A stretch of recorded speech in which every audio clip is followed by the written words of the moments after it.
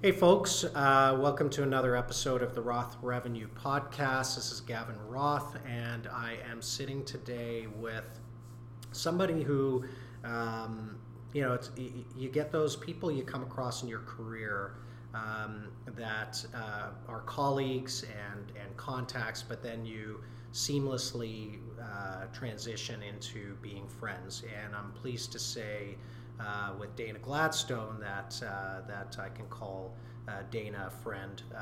We worked together at the Canadian Football League in the mid-2000s, and I'll never forget this because I came in and we kind of, we're on a similar plane reporting to an amazing guy, Brent Scrimshaw, but just the way Dana welcomed me with open arms instead of feeling like, who's this, new guy? And it just speaks to the type of nature and personality and Dana's DNA. So, and from that point, we've just maintained a great friendship. So, Dana's been very generous in giving me her time, and over her 30-year career. Okay, now I feel really old. Thank you very much. I was waiting for an old comment. Dana has. What's interesting about you is you've hit all the sides of the. You've been brand side with Molson and Canadian Tire. You've been agency side with McLaren. And Lang. And Lang, that's right. And where we share a commonality there, my relationship as well with Lang. And then property side with the Canadian Football League, and now where you are as Vice President of Partnerships at Hockey Canada. And 11 years in Molstar in motorsports and other properties there. So Indy and racing, all that, yeah. Yeah, so I'm very fortunate. I'm very fortunate turning a hobby into a career. Yeah, so, we can't always say that, right? No, I know I'm one of the lucky ones. Yeah, good for you. So thanks for sitting down. Before we jump in, we're sitting in your wonderful offices here. You share some space with the Hall of Fame, which I didn't know. We're out near the lakeshore here, and I always think of the Hall of Fame as downtown Toronto, but you were telling me that you sublet space here, Hockey Canada does, and that many of the archives are here. They are. We share space with the Hockey Hall of Fame, and there's as much hockey memorabilia here under lock and key as there is downtown and open to the public. So sticks and jerseys and artwork and books and a million things you would not think of connected to hockey are all here. There are donations that come into the Hall of Fame here. Every week there's something interesting sitting in the lobby. There's a jersey. There's a banner from a championship from 1946. Oh, wow. Sitting in the lobby one day. And didn't you say something about a Warhol? There is an actual. Should we promote this? I don't know if we should even talk about publicly, this. But let's just say there's some very valuable hockey artwork and memorabilia. Amazing. that is here. So it's a great place to have our office because you're reminded of what hockey is about every day. Well said. And it's wonderful. And the Leafs practice here, and the Marlies practice here, and there's kids tournaments all the time. So you get that reminder of the fun that kids have on the ice when you see them out there practicing, and you see the parents. All about, right? Exactly. So it's a cliche, but it does. But it's a great reminder. Now I have to admit, I never thought I'd say my office was in a hockey rink. But because you're not like a jock, right? Well, once upon a time, I was. Yeah. I retired. Okay. I will say retired. Yes. Yeah. Once upon a time, definitely people thought I was a boy till I was about 16. Till my dad let me get my ears pierced. Should we pull a couch in here and yeah, exactly. So, but I've been in love with sports and had sports part of my life since I was a little kid. It's funny, you know what it is? It's that you're right, and I did know that. But it's the way you carry yourself now, and the way you just you've got this dignity and this class and this thing that goes against kind of the rough and tumble, and it's easy to forget that sports is a big part of your DNA, right? Yeah. Thank you. That's very kind. I will thank my mother for that. There you go. Yeah, well, I've met your dad, so it must be your mother. Yeah. Yes, my mom. Yeah, that's true. My mom told me stop walking like a football player, so I learned, and it serves me well. I mean, when you think about operating in sports, and not just sports, I've been fortunate through experience of the agencies to work on on other properties. Besides sport, which has been great. Well, you're a big part of the General Motors business. Part of all the General Motors activities. Well, when I was listening to your podcast with Brenda Woods and talking about TIFF and Chevrolet, Cadillac was a big partner, so I was involved with TIFF. So been able to sort of expand beyond sports, which is nice. Which has been really nice. But regardless, when you think about, particularly in sports, pretty male-dominated environment. Really? So I know you wouldn't have thought that, would you? But being almost 6 feet tall helps, and it's important, to look somebody in the eye and be able to operate at a boardroom table. As someone who knows the business, and gender is not an issue. It's just people together doing their work and doing their business, and but you're nice. Right. A couple thoughts, like two things. One is I'm a father of, as you know, of two daughters. They're 20 and 18, and both. It's funny because Stacy harped on this more, my wife, more than I did, but I get it now. They're both. I don't know where they get it, but they're both tall. So Stacy has some explaining to do, because for years I was told the girls I was 6'2", and they believed me until recently. But they're both tall, and you see how that is. It helps. It helps. I have to say it does help. It's weird to even say that. And then the second thought is a quick rabbit hole because it's topical. I put out a post on LinkedIn the other day because I was watching the Raptors. I'm a big Raptor fan, and Wealthsimple had an ad, and it's a new campaign called Invest in Change. Have you seen it? I have not seen it. Okay, so you must see it. I'll be looking that up. Invest in Change. And so what it is, it shows a young girl and a young boy who are both basketball players, and talking about their current and their future achievements in basketball, and how the girl's always a step above the boy. He's going to be good, but he's going to be kind of just one of, many good. She's going to be the best, go number one overall. Right. And then the final punchline is, and he says, and my rookie contract will be $4 million. And she says, and my rookie contract will be $40,000. And then it's a WNBA star, and her name's escaping me, who says Wealthsimple's working with her to challenge the gender pay gap in sports.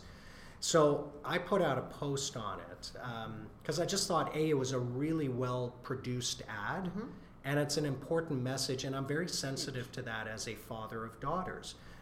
And Taylor was a competitive basketball player. She's 18. She doesn't play it anymore. It's a shame, but she was, like, when she was 14, 15, 16. And she's a rabid WNBA fan, knows all the players. Good for her. And so comments ensued on the post. Right.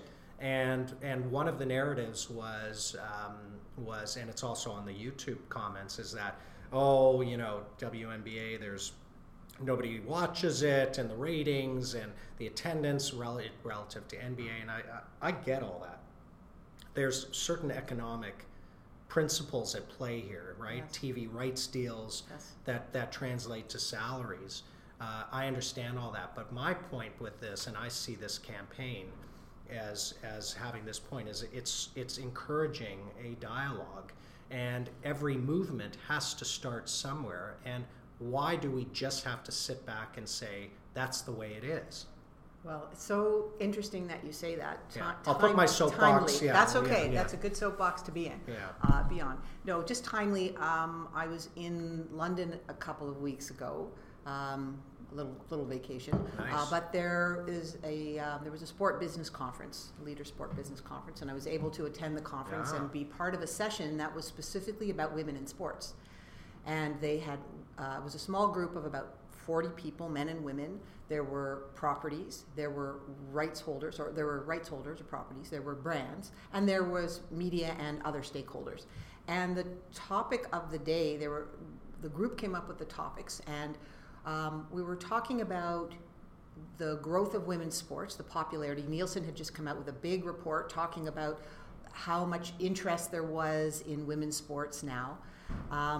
And then the topic of using the men's sports to generate awareness, and was it helping or hindering women's sports? Women's sports doesn't need to stand on its own. Right. So you're taking advantage of the big audiences, but is that presenting the women's sports as not as good as? Yeah. And you can see it in the Premier League, where there's a women's Premier League now. All of the Premier League teams have women's teams. They used to call them ladies teams. So it would be the Liverpool ladies. And now many, and I don't know how it's if a little all of too them civilized. have, right, but now they've changed it, and now we were actually at Stamford Bridge, which is where Chelsea plays.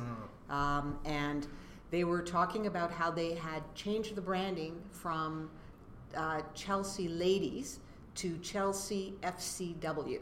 Okay. And so they have Chelsea FC and Chelsea FCW. And because the ladies made it sound like an inferior product, and it's not. But what's interesting about that is why, again, I get it, but why isn't it Chelsea FCM? Right? And like it just, by nature of just giving it the W, it's like, I wonder if they could just have a name and not have a W at the end, right? And absolutely, and that may happen in time. So I thought this was a positive evolution to what's happening. And so some of the campaigns, they were profiling some of the campaigns more. This was a more Eurocentric conference because it was in London. But really topical, really interesting. And we're seeing that with the CWHL here in Canada now, right? And in fact, right now, put in a plug for our national women's team. And they're actually in Saskatoon right now playing in the Four Nations Cup.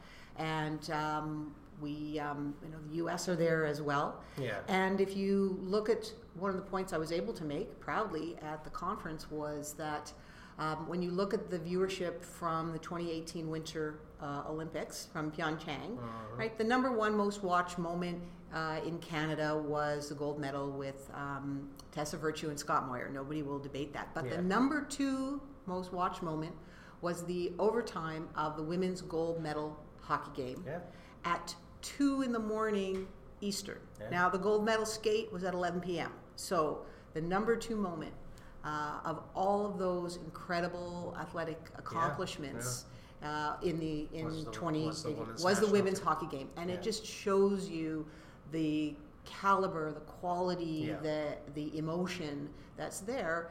And it's growing. It's wonderful. I'm delighted that hockey is leading the charge in Canada in terms of promotion of women in sports, and that leads to women in business. When you look at the leadership of the CWHL and how that's being led by former players or women broadcasters like Cassie Campbell and Tessa Bonhomme, so they're coming out of hockey. They're coming out as professional caliber, world-class caliber athletes, and they're able to take what they learn through their athletic experience through hockey. Because those pathways haven't always been ready and available. Not. That's right. They've been there for, I'm going to say, a select group of men. Yes. They've always been there, color commentators, that's where they come from, and team executives, etc. Yeah. They come from within the sport, and now we can say the same thing about women. Which is something we can be really proud of.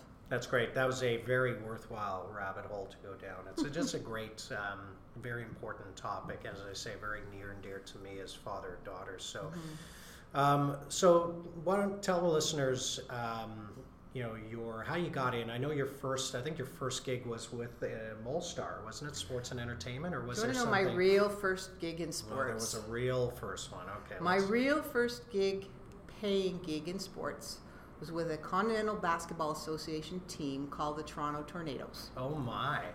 I won't tell you it was 1980 something, and they were playing out of Varsity Arena. Yeah, stop, you're dating yourself. I am, but yeah. out of Varsity Arena before there was heat in the building.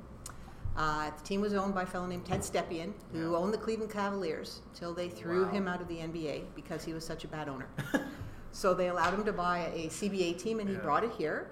And my first paying job, a friend of mine was the trainer with the team. And in those days, the teams needed to have a typed transcript of the games in case there were any disputes on scoring or fouls or things like that. So every team needed to have, okay, now I am dating myself again, a typist. I'm just giving you some rope here.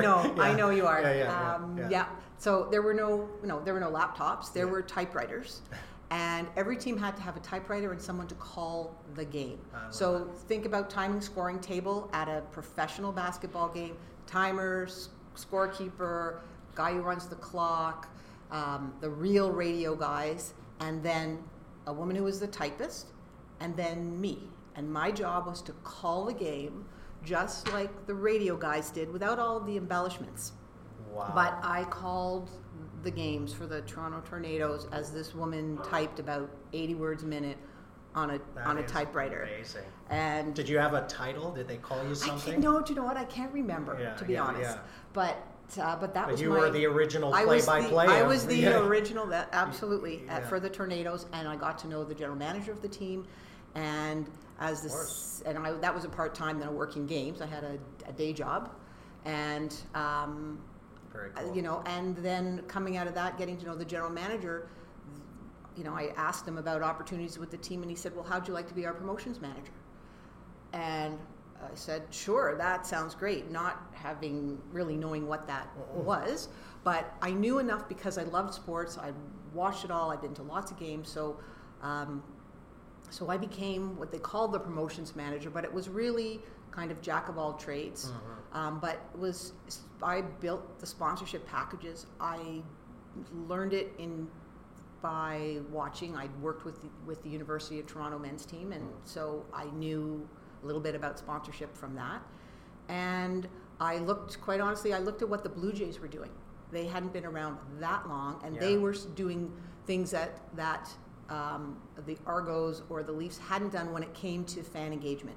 They had game day sponsors. They did, premiums at the door. The Shoppers Drug Mart team poster at the beginning of the season, and Brooks did toques, and Mr. Sub did little carry bags. So I looked at all the sponsors and partners for the Blue Jays. I got out the yellow pages and I called them up. And in those days, people answered their phones. You could ask the receptionist who the director of marketing was. They would connect you, and you would have a conversation. And that's literally how I got started. Totally by coincidence, and my personal passion and hobby became a career. That's a great story. I didn't know that. And it's funny what you say about baseball. I've done this before. When I was looking for cool activation ideas and promotional ideas, I scoured minor league baseball, and the Mud Hens, the Toledo Mud Hens, and the Durham Bulls, and all that. And they're famous for having to do crazy stunts to get people to bums and seats. Absolutely. I remember one of them was they had a local jeweler, and they buried a diamond ring in the infield and had fans come out after the game and dig up the infield. I'm going to assume that was an end of season promotion when they were repairing the field for the winter. The grounds crew must have loved that. Yeah. Wow. So I love that. It's a great lesson, right? That's right. Often the best ideas are hardly new. That's right. Weren't you the one who told me the R&D term? I probably was, yes. The R&D, rip off and duplicate. Rip off and duplicate. And I use that still, right? It's a high form of praise, quite honestly. You look at what others are doing. You need to expand your mind. It's hard to be singularly creative. Now, there are people that are like that, and I admire them greatly, but that's not me. My best ideas come from watching what other people are doing, adapting, putting a fresh spin on it, taking something you might have seen executed one way with a certain brand in a certain category, spinning it around and doing it a different way in a fresh way, and then adding your own thinking to it. And that's where great ideas come from, I think. I agree. Talk about so we talked about 30 plus years in the business. Let's not worry about the entire journey, because we'll be here. One of my goals with this podcast was to keep them relatively tight.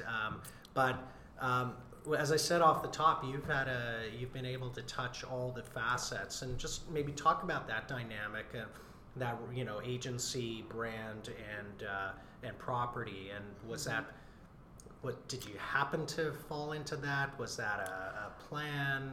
Sometimes I wish I could tell you I had a plan. I describe my career as a leaf on a river, and I go where the river takes me.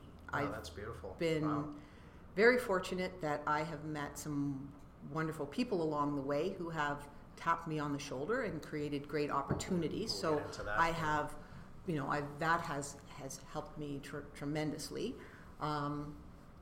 But I didn't have an exact plan. I got started because I had a friend who worked for a professional basketball team. So I learned by doing, and I got into, after the basketball team, I went to IMG. So that's where I got the first understanding of one type of agency environment, because there's multiple kinds of agencies as well. So I got a little bit of agency experience there, and then I went to property side, and I stayed on property side for 11 years, a long time. I love the property side, although I loved being in the agency as well. But the property side was kind of where I started my first really big, serious job. What did you love about property side that you didn't get agency side?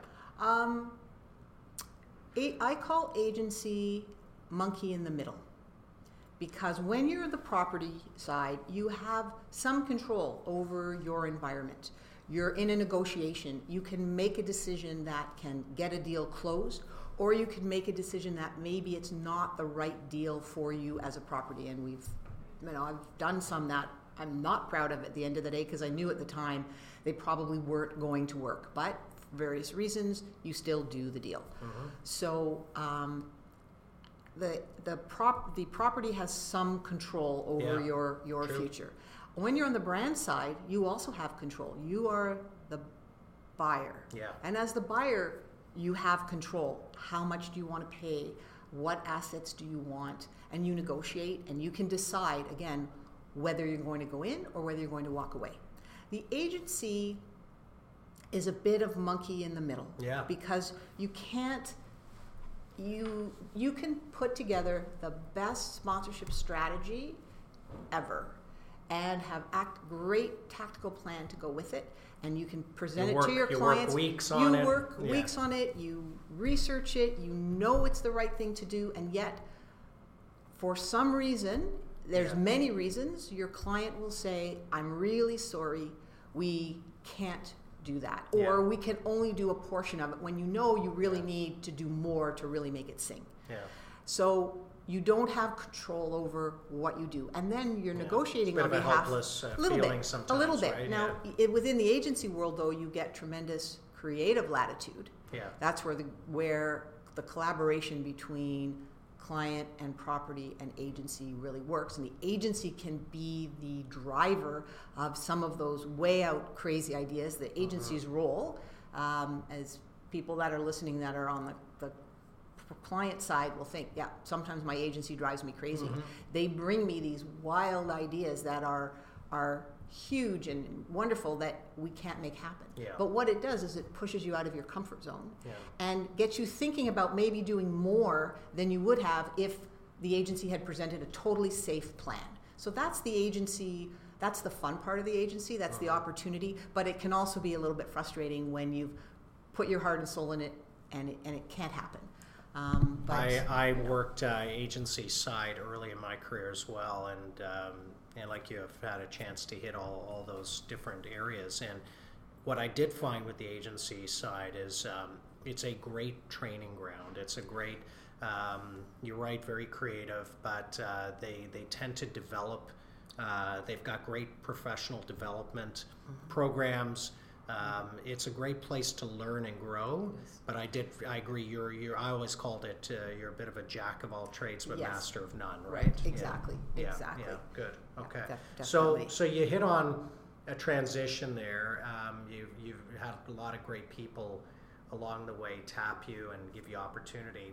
Talk about your views on mentorship generally, and then maybe you can talk about a mentor or two. Sure. Yeah.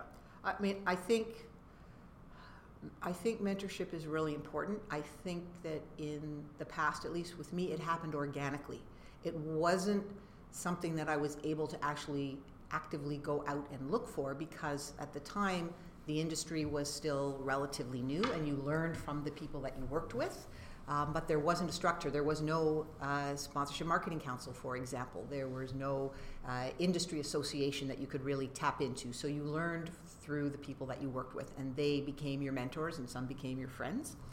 But I think it's really important, and I've been part of the SMCC mentorship program. Now this is my third year in the program, and I think it's terrific. I learn as much, I hope, as my mentees have learned. I really enjoy talking with them. I see the industry from their perspective. I hear what their challenges are, and I try to share some of my experience that might help them. I always tell them, everybody's going to make mistakes as you go along the way. I'll tell you about mine so that you don't make them. Go and make your own. Yeah, go figure out your own mistakes and learn that way. And so, because you're going to make some. You're going to make some. We all do.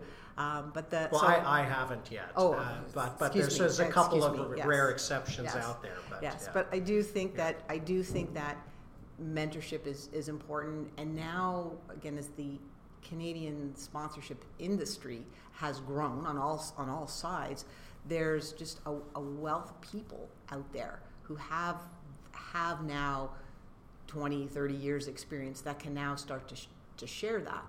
And I think that's really, really valuable, not to continue to do things the same way, but to learn from the successes, to learn from the fails, and to keep evolving and growing and doing new and different things. I don't think you can ignore the past. I think you need to learn from it. Exactly. Absolutely. So that generational exchange of ideas keeps those of us who have been around a long time fresh and interested and engaged, and I think it really can help young people, and it also, quite honestly, is a great networking opportunity as you look to advance your career and meeting people on different sides of the industry, because it is multifaceted, and you never really know where you are going to wind up. You may have a really clear picture of what you want to do, but I've met a lot of people who really don't. I want to be in sports. That's what they said. I want to be in sports. And the next question is, well, what side of sports? What do you mean? And so you have those kind of conversations and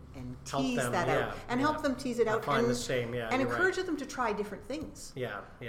That's often a big part of the discussion is explain to them what the different roles in the world of sports or agency or brand. Well, I have a great example for you, for someone that you know, Devin Guest, who worked with us at the Canadian Football League. So Devin came in as an intern with me, as a seasonal intern for the 2002 Grey Cup that we were doing in Edmonton.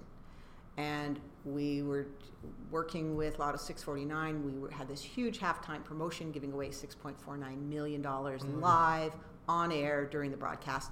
And we all learned the complexities of having a live lottery draw outdoors in the wintertime in Edmonton. On top of all of the normal over-the-top activations and activities that happen. So was that Shania?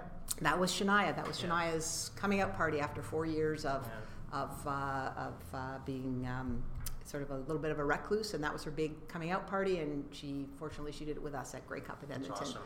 So Devin, working for me, working with all of our partners, all the servicing aspects of a Grey Cup, working internally with all of our different departments. So she worked with the marketing department, she worked with the operations department, and she was the day-to-day on a lot of client one-to-one relationships. And at the end of her term, when she was going back to school at Brock, we had a great conversation.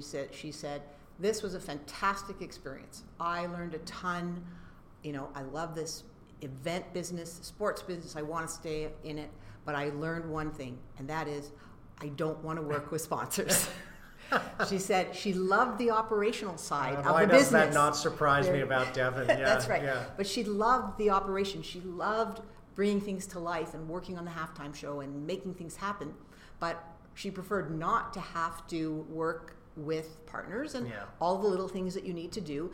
But it was a key insight for her. And then a few months later, when she finished school and when the CFL was looking for a coordinator for our events team, I said, we've got the right person. We hired Devon. She went on to, I'm going to say, 5 years or more with the league itself. And then she moved to BC and became the director of operations with the BC Lions. Love it. So she got into it in one stream, great story. Learned about what she liked to do, but also learned what she didn't like to do, which was equally Very valuable. Yeah. Equally valuable. Great and then off she distinction. went to success in other areas. So.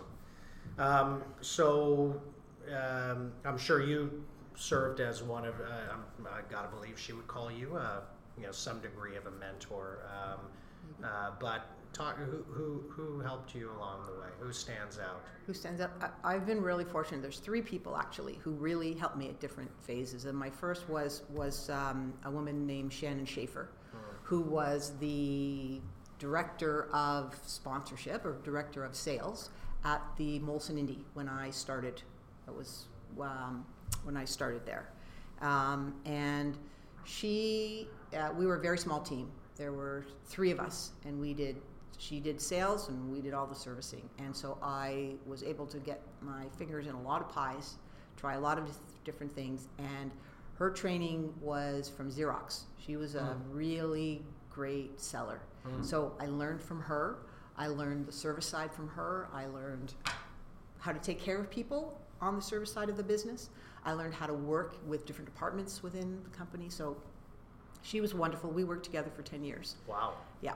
And she helped me. She promoted me along. She pushed me way out of my comfort zone at times, made me do things that, quite frankly, I really didn't want to do. Yeah, at the time you probably weren't thrilled with some of those things. Absolutely. Public speaking at a sponsor conference, used to shake. I was so nervous. But she made me do it, and I got over that, and I developed a certain comfort level with it. Yeah. So she really helped me. So she was one. The next was Brent Scrimshaw, who you know well, Yeah. who was Brent and I'd worked together on the Molson Indy when he was at Molson, and then when you and I were at the CFL, he was our CMO, and he was a big idea guy, right? Big ideas. He was how do we make that happen, as opposed to, no, we can't do that. That to me is one of his greatest strengths. Is he's a change agent. Yeah. He comes in, he shakes things up. He's got big ideas. Sometimes he doesn't know how he's going to make it happen. He just knows he will, and he pulls you along with him. And he's a great personality, and he was tremendously supportive of me again and pushing me out of my comfort zone, making me do things that I wasn't too sure about. But he knew I could do them. I just didn't know that myself, and he really helped me. So Brent was another. And then lastly is Dan Thompson. Yeah. And Dan and I talking. I got 2 of the 3. I wouldn't have known. You wouldn't have known Shannon, but I knew you'd talk about Brent Dan. and well, Dan. When talk about people tapping me on the shoulder, I have made career changes 4 times over my career because Dan has said, "I'd like you to come and work with me on something." And we get on really well. He's smart, he's patient, he's strategic, he's a good thinker, he's unflappable. And so we're a good pair. Our skills complement each other. And and he's never steered me wrong in terms of opportunities, and again pushing me where I didn't really know if I had the stuff for a position. Where did you work with Dan? Lang? So I started at Lang. He brought me into Lang, and then he left and went to McLaren. I went to McLaren with him. as an account director. That's right. You had 2 stints at I had 2 McLaren. stints Yeah. at McLaren, right. So I went with Dan as an account director, and I was there for about a year, and it was okay. I found it a pretty challenging environment at the time. And then I got tapped on the shoulder to join the CFL when Mike Lisco became the commissioner. Right. And so I couldn't say no to the CFL and the Grey Cup, having grown up with it, and I just thought it was a wonderful opportunity. So I went to the CFL, and Dan and I always kept in touch, and we're good friends. And then in 2005, he said, "I'd like you to come back to the agency." And I said, "Well, I'm not sure why I would do that. I love what I'm doing. I'm out there." And he was at McLaren, and they were the agency for General Motors, for all the brands at General Motors. And he told me that they had just become a VANOC partner. Yeah. And we're going to have an Olympic activation for 2006, 8, 10, and 12. Yeah. And he asked me to come and run that Olympic program for them. That's a big deal. And that was a big deal. Especially that was, with 10 on the with horizon. 10 there. And I did remind him that Olympics would be new for me. I had lots of experience, but limited when it came to Olympics. And he said, "Come and work with me. We'll do it together."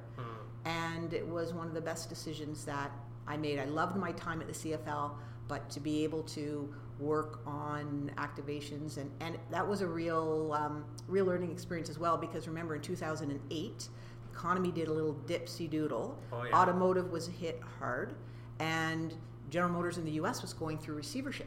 General Motors in Canada didn't go through the full receivership process, but certainly went through massive change. And that's 2 years before the Olympics, when they had a commitment to have 4,500 vehicles on the ground during the games. So to be part of the team that worked through that situation, and to work with a company that didn't drop the ball, that stood behind its commitment, found a way to make that happen, knowing how important the Olympics were going to be for Canada. I'll never forget that. That Because I was on the incredible. I'll tell you a quick story, and you know this for the listeners. I was working, heading the national sales team for the Olympic Consortium. We had the media rights for the 2010 Olympics. And so our job was to go to all the Olympic partners and give them an opportunity to integrate their brand throughout the coverage. And General Motors was one of the most interesting negotiations that I've ever been a part of, because we went to them, you're right, in the middle of this receivership challenge. The U.S. was bleeding. Canada was facing tremendous cuts, and I'll never forget what they said to us was, "We've gone, 90% of the way there by buying and committing to the Olympic rights. For us to give up exclusivity on media at this point would just wouldn't make sense. So we're going to do it."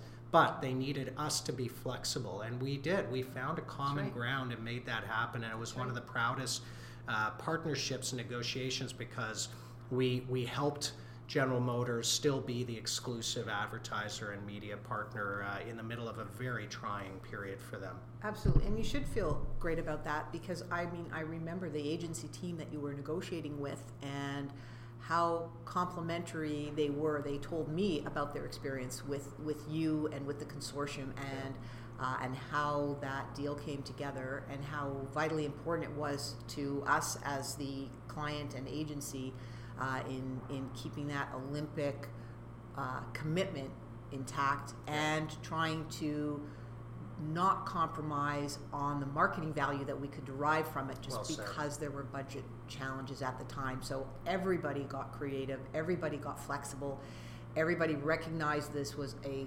global situation beyond anybody's imagination at the time. And we all rethought things, came up, I thought, with a terrific plan and a new strategic positioning with the Olympics to make that happen. So it was a really great experience to be part of that, and I owe that to Dan.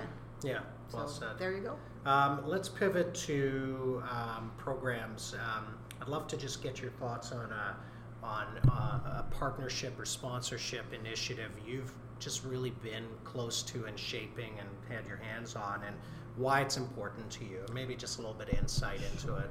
Well, I would say the one I'm probably most proud of over the time is Purolator Tackle Hunger. We built. And before you get into that, over the years, it's like the I Am Canadian thing. You bump into people who, over the years, as time passes, more and more people have taken credit for that program. Same thing with Purolator Tackle Hunger, but I happen to be sitting with a person who truly can stake claim to that. It's a wonderful program, and for all you out there who have taken credit for it, shame on you. So, thank you, Gavin. I appreciate that. Yeah. I appreciate that. Yes, we built that with Purolator and their agency at the time, which was the GEM Group, which was previously Lang and now is currently Lang. So it was one of the iterations of Lang. And what was interesting about it was Purolator came to us and said, we're looking for we're a Canadian company. We want to do something that's national, and we want a property that's uniquely Canadian. And they also said, we have this other association with the Canadian Association of Food Banks. We have this cause, and we don't know what to do with it. And is there any way you can combine that cause with the CFL and this football platform? So that was the challenge, and this was in the early 2000s. So when you think about it, there's so much talk today about the integration or creation of a cause overlay within a sport property and what that looks like. And we did that Early days. Like 15 years ago. Yeah. We created one of the first ones, and I'm really proud to say that the program is still up and running. It's evolved over time, full marks to Purolator. I have not been involved directly with it since 2005. And it's still alive and well and fresh. They've helped thousands of people through the good works that they've done. They've carved out a niche for themselves. It was right on brand. It was fantastic also because it combined sport, it combined cause. There was a broadcast overlay to it, which was unique because Purolator was not a television advertiser at all at the time. So it brought them into television. And they also used it with three very important audiences. So there was the general public. They wanted to elevate their profile, reinforce their Canadian positioning. So integration into the broadcast gave them a massive national audience. And also we integrated all of the CFL teams at the same time in the one deal. So they were comprehensive on the ground in those communities, so it gave them visibility that way. But they also used it for some business-to-business development. And they also used it in a very significant way for employee engagement. Yeah, and I think they were important. Very, very forward-thinking at the time to say whatever we do from a sponsorship perspective, we need to think of our employees as one of the audiences we need to engage. Exactly. And I think a lot of times, quite honestly, brands underestimate the value that properties can deliver in terms of employee engagement and creating the team spirit and momentum and a cause and a focus, something for employees to be part of. 100%. And I think that Purolator did a fantastic job with that when we built this program. So for me, I am happy to say it is in the Hall of Fame with the Sponsorship Marketing Council. It's won Best in Show and some golds and things. So nice. I'm very proud of it. And give a shout out. So some of the clients you would have worked with at Purolator on that.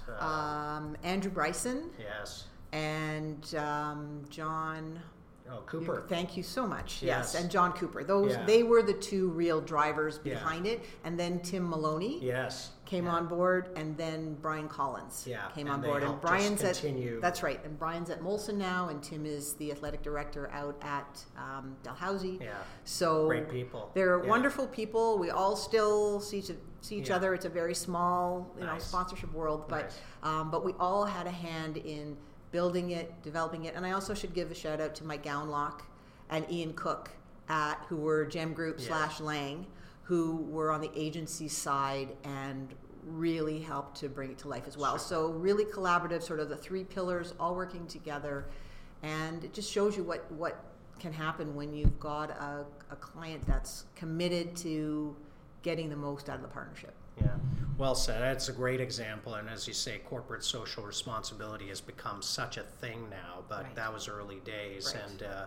And it's been fun to watch especially as there's been complete turnover at the ranks, Purolator, they've continued to Yes. embrace that program and keep it going, right? Yeah, absolutely. And some of the neat in-game activations, like the Purolator delivery of the game ball, and then the sack tally every time somebody was sacked.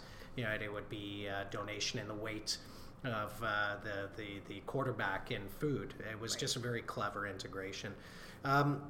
Talk about a program. There's so many great other programs out there, and I always like to get perspectives on something maybe you've just admired from a distance, and what stands out and why. Sure. Well, I don't think it'll surprise anybody to say that what Scotiabank has done is pretty impressive over the years, watching them grow from the initial Scotiabank Hockey Club and working with the NHL teams and starting that sort of sponsorship strategy over 10 years ago and where they are now. Seeing how they've evolved it, how they've added layers from high performance to grassroots to cause, again, really well integrated. Of course, the recent deal changed the face of sponsorship globally. One of the speakers at the conference that I mentioned earlier in London was John Doig, the CMO from Scotiabank, who was on a panel with the head of marketing for Etihad Airlines, talking about naming rights and the difference between why Etihad has their name on stadiums and why Scotiabank has their name on arenas here. So it was very interesting. Wow. So seeing that, how robust it is, and also seeing how Scotiabank has taken that, how they have embraced sponsorship as a really important brand building and marketing tool and used it on a global basis. So they've gone outside Canada, they've gone to Latin America, and really have taken the Canadian model and use that model of grow from the ground up, grassroots up, outside of Canada, and also doing incredible things for their brand in other markets. So, when you look at Canadian companies that are doing big things and impressive things, it's wonderful. And then you've got smaller activations that are really wonderful. So it's not always. I don't think we should get caught up in big. Yeah. I think we need to get caught up in smart and strategic. Those are the ones that ring the bell for me. Yeah, and you could be smart and strategic whether you're on a national, global scale or on a local community scale. 100%. And you're right; they've done a great job of that. And I find, they got involved with the CFL when we were there, and that's right. And I remember it was so important for them to connect with properties that were important in the communities where their branches were. And they pivoted from football to hockey when the opportunity presented itself, because nothing is more embedded in our communities in this country than hockey. But yeah, it has been interesting to watch Scotiabank get into, FC Barcelona and Latin America and CONCACAF, what they've done. The wonderful thing is they've taken their learning from Canada and applied it, because I think as Canadians, I know when I go to conferences and things, you kind of go in, we're Canadian, try to be a little bit humble, and I always go in expecting to be blown away by countries with bigger countries and more dollars, and I look at what we do and it's incredible. We go toe to toe with the best properties and the best brands in the world. And it's very, you can feel really proud about coming from here. Good. Let's pivot before we wrap. Any trends? You and I sat together at the unveiling of the latest Canadian sponsorship landscape study, and what are you seeing out there in terms of that sponsor property? What sponsors are looking for, what properties are doing in terms of sponsorship marketing. A trend or two that has stood out to you or emerged? Well, there's so much more choice out there now. I think that we've really got to you've got to be creative. I think the buzzword on everybody's lips, we talk about branded content. We talk about the growth of digital and social media and how important it is. And it is. I'm not sure that properties have cracked the code yet, some better than others. It's complicated. Property or brands want to go behind the scenes. They want that kind of access, and it's a challenge for properties to deliver that. So I think there's a lot of thinking that needs to be done on the property side. We need to really understand what the client side is looking for, and we need to be a bit more flexible than we've been. We need to be open-minded and creative. We need to be persuasive internally to get the investment that we need to open up some of those opportunities, because some of them do come at a cost, but there's a long-term benefit. So for me, that's key. The interesting thing in that study that continues is, the gap between client's perception of good service and a property's perception of good service. So I think there's room on the property side. I put my property hat on. We've got to be smarter and close that gap. I call that the property sponsor disconnect. Yes. It's, I talk about that in the sales training workshops I do, is that the properties generally have revenue at the core of their objectives, whereas the sponsor looks for great service and activations and content and all that. So you've got to the properties need to be thinking about those things. Depending on what kind of property it is. When we talk about NSOs, National Sport Organizations, not-for-profits like Hockey Canada, they're built from the sport up. They are sport organizations first, marketing organizations second, and it's incumbent on them. That's one of the things I found as a great opportunity here at Hockey Canada was I don't come from the ice. We are experts in creating hockey experiences.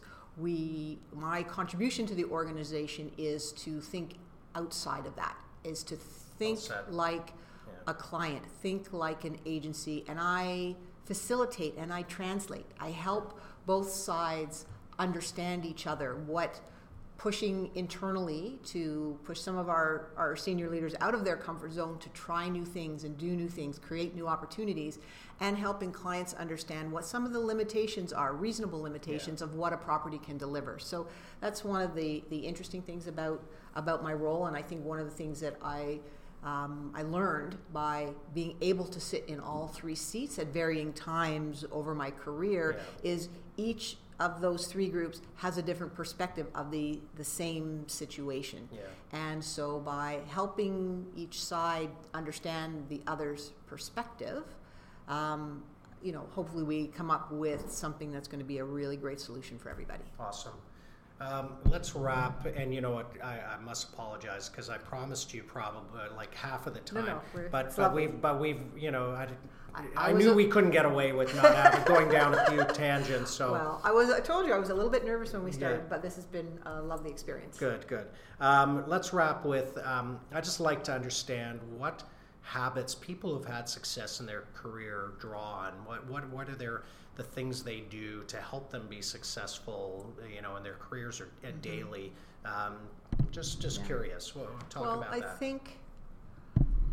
I think networking is an overused term sometimes, but I think the people side of the equation is most important. I got asked once if you could go back and change something about how you did something or approached your career, what would be the one thing you would change? And to me, I said it would be people awareness. It would be, getting to know people a little bit better, staying in touch a little bit better. It's a whole lot easier now than it used to be, so there's no excuses any longer. But to me, that is really key. Number one, people to learn from. Number two, you never know as you move from opportunity to opportunity where those connections are going to be helpful either to you or where you can actually help somebody else. So to me, in terms of habits, I would say that people equation are good. And there are some people that are just intuitively, naturally, that are really great at it. They tend to be the sellers at the end of the day. It tends to be the sellers, but I would say that it doesn't have to be. But it doesn't have to be, exactly. That skill or talent or inclination is equally valuable whether you're in marketing, whether you're in operations, whether you're in client service, whether you're in media. You're right. To me, that would be in terms of habits that are going to serve you well your whole career. Yeah, it's a learned behavior. That's it. That can be a learned behavior. It can be a learned behavior. It's not something maybe you're born with. Exactly. In your DNA, but you can work on that. Exactly. And it took me. I'm a very heads down, get the job done kind of person when I started, and I've learned a lot over time to kind of lift my head up sometimes and have a look around. So I'd say that would be a really important. maybe a little bit of advice that might help somebody. Yeah, and then, well, that was it. And that's the last question, but that's part of it, right? As somebody who's looking to get in to the field, because I know that some of the listeners are, I'm doing some mentorship for students at Schulich and at the George Brown program, and they've all been very curious about the podcast and said, oh, I want to listen to, it's going to be like a master class, they said, listening to all these great guests you're going to have. And so things like networking and getting yourself out there is great advice. Anything else you want to layer on there before I let you go? Well, I would say it's important to volunteer where you can get some experience, try different things, and see where your personal interest lies. Because the Devon Guest Devon Guest experience, exactly, because that should be an attraction at some theme park. The Devon Guest experience. That's right. Yeah, that's good. I think the you never know. There might be an opportunity that's not perfect, but it might turn into something that's works really well for you, and look for something that you're really excited to do. That would be the other thing, because you're going to be better at it. Mm-hmm. If it's something that that's where I can say, personally, I am so fortunate because I've never said I've had a job ever in my life. I have made lifestyle choices because you do work hard, you give up nights or weekends, or you travel, or you're away from home at certain times, but you do it because you love what you do, and so it's not a job. It's just what you do, and that's wonderful. And as started at the beginning, I know I'm really fortunate to have had great experiences, met wonderful people along the way, worked really hard along the way too. But it all, it all goes hand in hand. So I'd say try new things.